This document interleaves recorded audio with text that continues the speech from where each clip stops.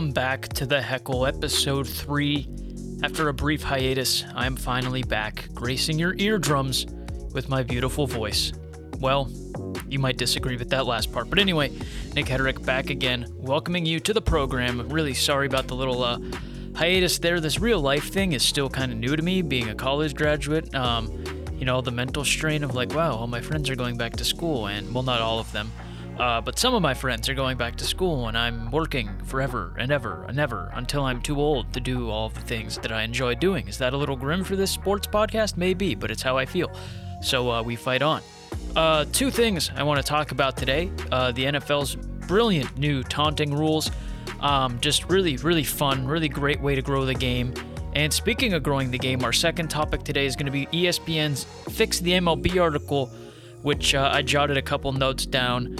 We're about 40, probably closer to 72 hours removed from me getting dose number 2 of the Pfizer Rona vaccine, and my third arm right below my right arm is really bothering me, so I'm not sure how well my opinions are going to come off in this one, but we fight on. We really do. Like Toy Soldiers, that Eminem song. But yeah, so I just wanted to record this really quick, get something out there for all of you beautiful people at home, because these two things have been really irritating me. Well, almost. The NFL thing's really been irritating me this whole week. But the MLB fixing article is a narrative that I'm tired of hearing about, and we will get right into that. After, however, we talk about the NFL's taunting bullcrap. So let's get right into that to start off today's episode.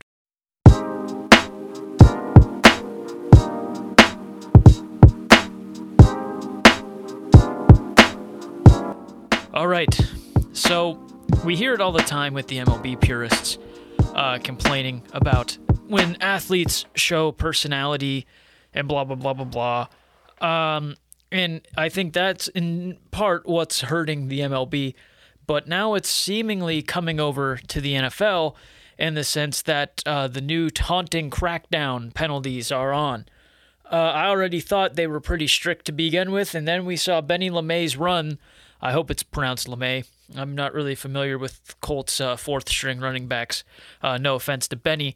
But he had a really impressive run. I'm sure you saw it in preseason. Carried half the other team on his back.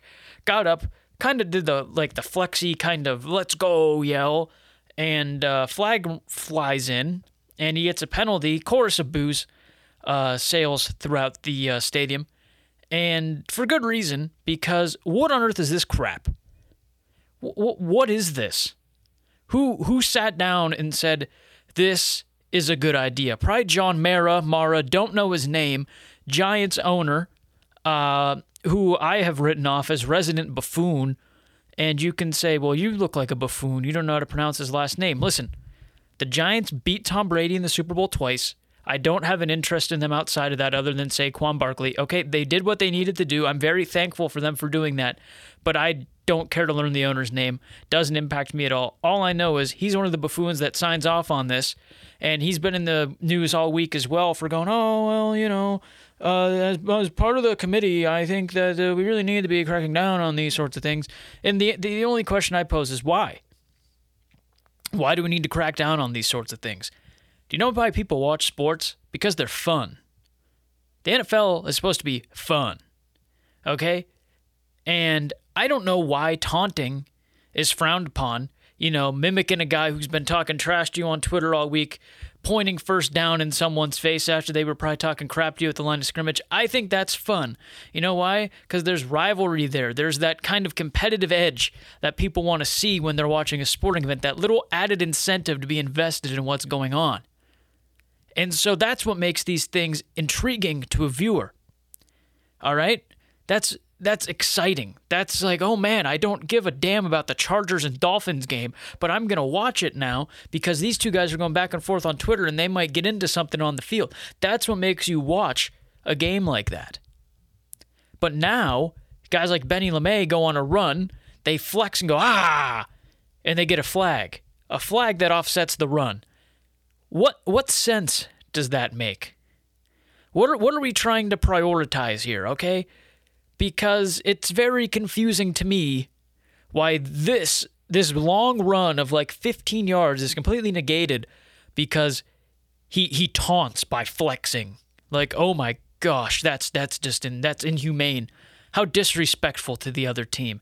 And a great point that's been brought up on social media has been how ticky-tacky are these calls going to be in the regular season when games matter, and a guy aggressively points first down and they decide that's taunting, but someone does it on the other team and they decide, it wasn't egregious enough to make it taunting. It's just a lot of gray area, and it is going to ruin some sort of a regular season game. There's not a doubt in my mind that one of these dumb penalties is going to come into play and ruin an actual NFL game that is not preseason with a bunch of fourth and fifth stringers playing, okay?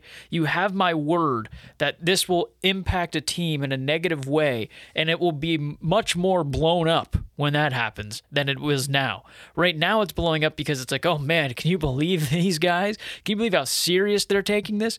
But when it happens in the regular season and it impacts someone negatively in a game that is meaningful, the wheels are going to blow right off the covered wagon, okay? No one's making it down the Oregon Trail. It is going to be a disaster, an absolute disaster when there's no consistency with what falls under these new taunting rules. And I, for one, can't wait to see it. What I can wait is, I can't really wait, is to hear more of an explanation as to why people think this is a good idea. Like I said, John Mara don't know. John Mayer don't know. Says, he said it was a good idea. He didn't want this kind of thing to be in the game.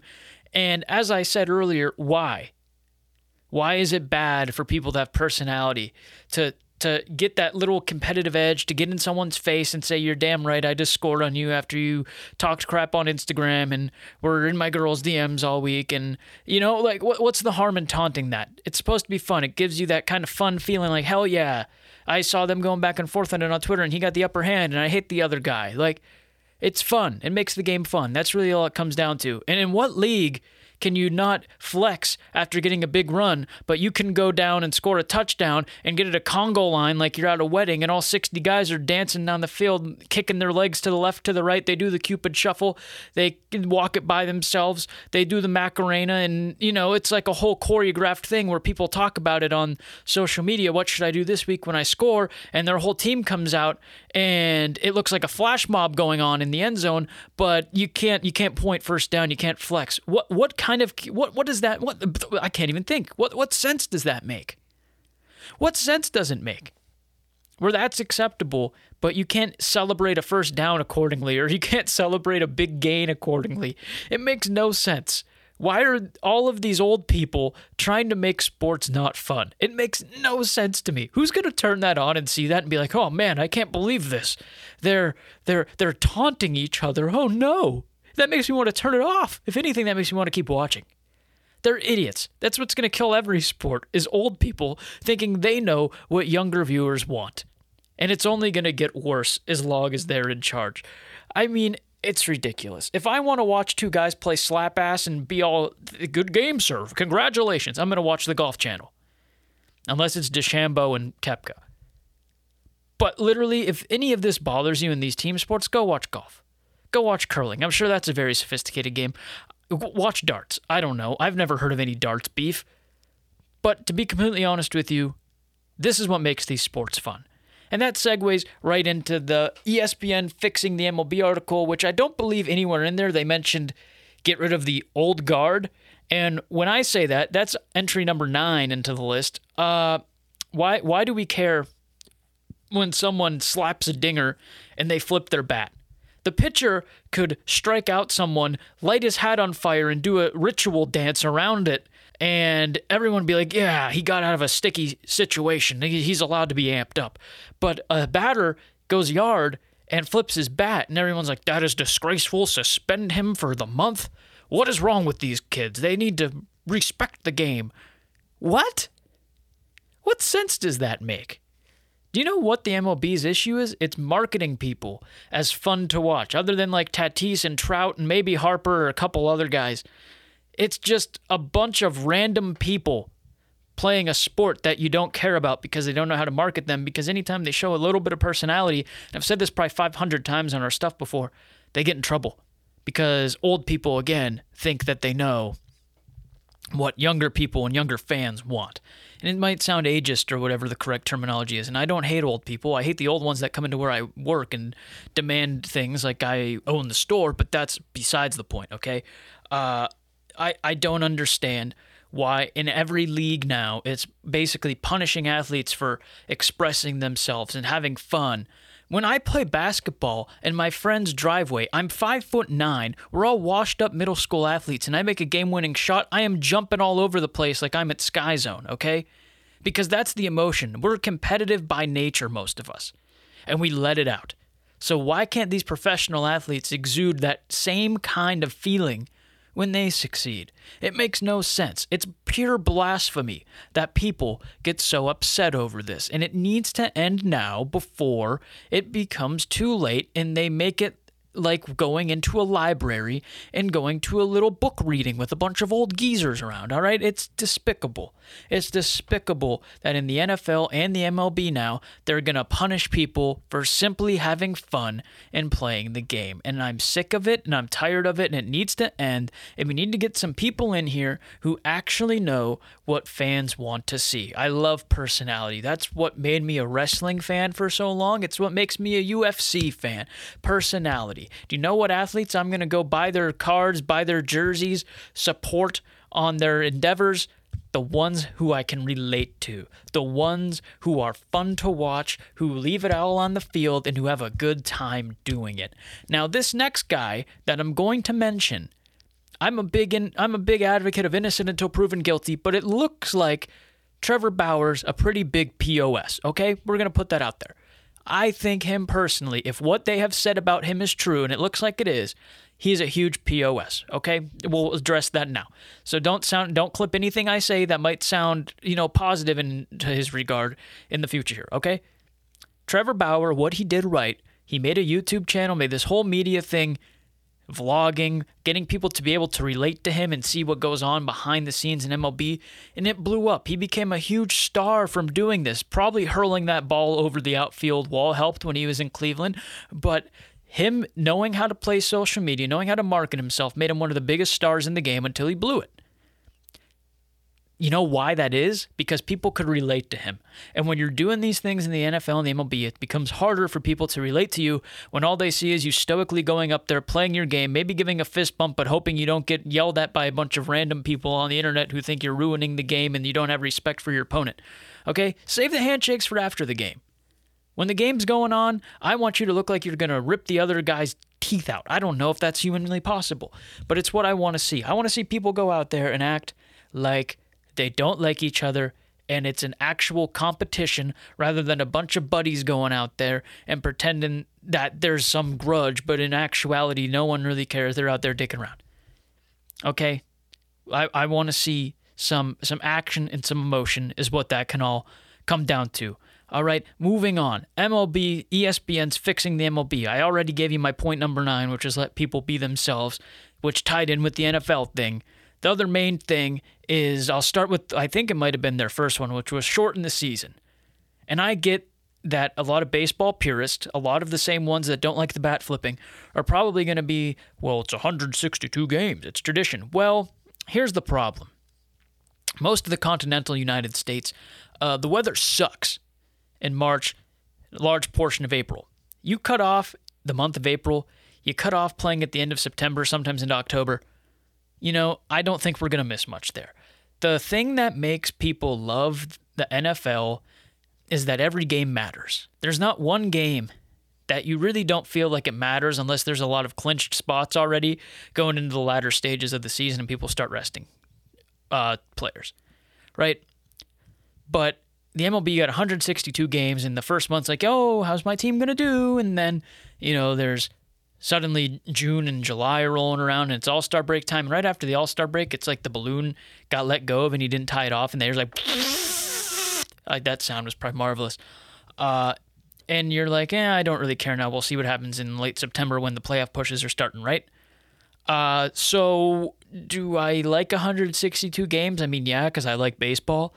But at the same time, you knock off some games in April, you knock off the whole month of April, start in May, you knock off half of April, half of September, get rid of about 30 games. suddenly the games feel a little more meaningful. You're not playing games in the snow. You're not playing games where you have to wear a mink coat to go sit in the outfield and get cold air blown on you.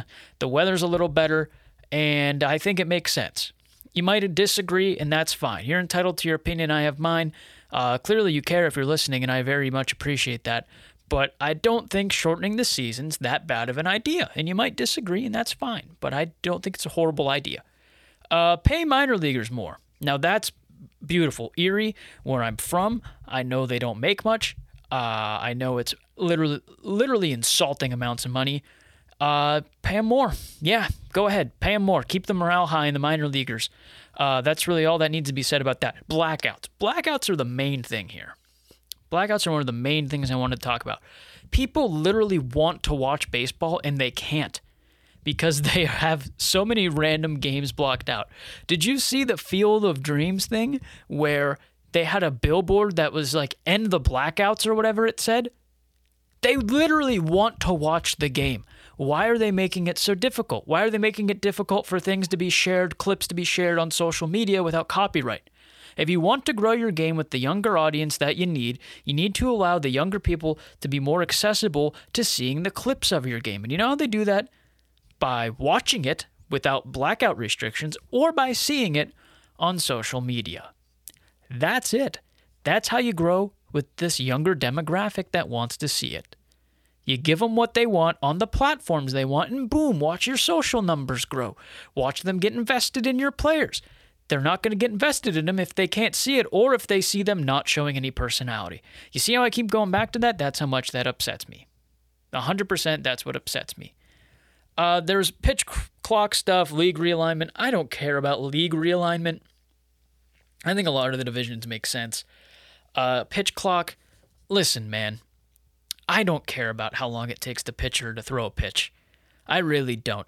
If you're going to a baseball game, you know it's going to take 3 hours. Right? You know it might take more in some cases, okay?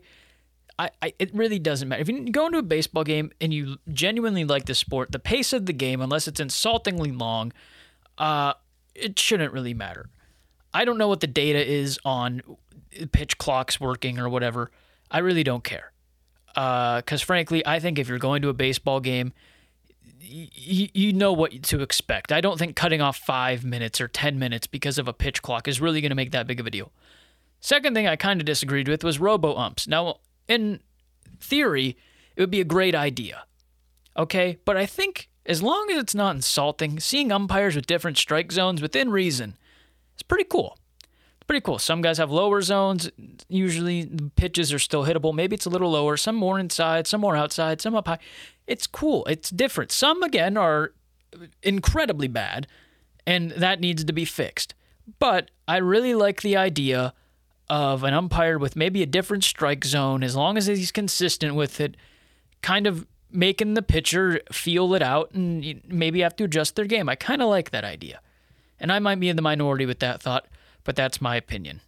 That's my opinion. And if you really want to grow the game, know how to market your players better. And again, use the social media platforms. I was going to talk about the MLB's potential partnership with Barstool. And so I'll offer a very quick thought here. MLB needs younger viewers. That's undoubtedly why they're even entertaining this idea. And Barstool has done very scummy things. A lot of other outlets that you probably watch or read have also done very scummy things and are trying to push it out the door in this new era of people getting called out for the scummy things, and they're trying to sweep things under the rug. But if you look hard enough, in some cases you don't even have to look hard, almost every major news publication, sports or just hard news, has done some very scummy things. What makes Barstool different is that in the eyes of a lot of people, they are still doing very scummy things, okay? And so I think that's where the difference gets drawn. I think it's more of a headache for the MLB than anything.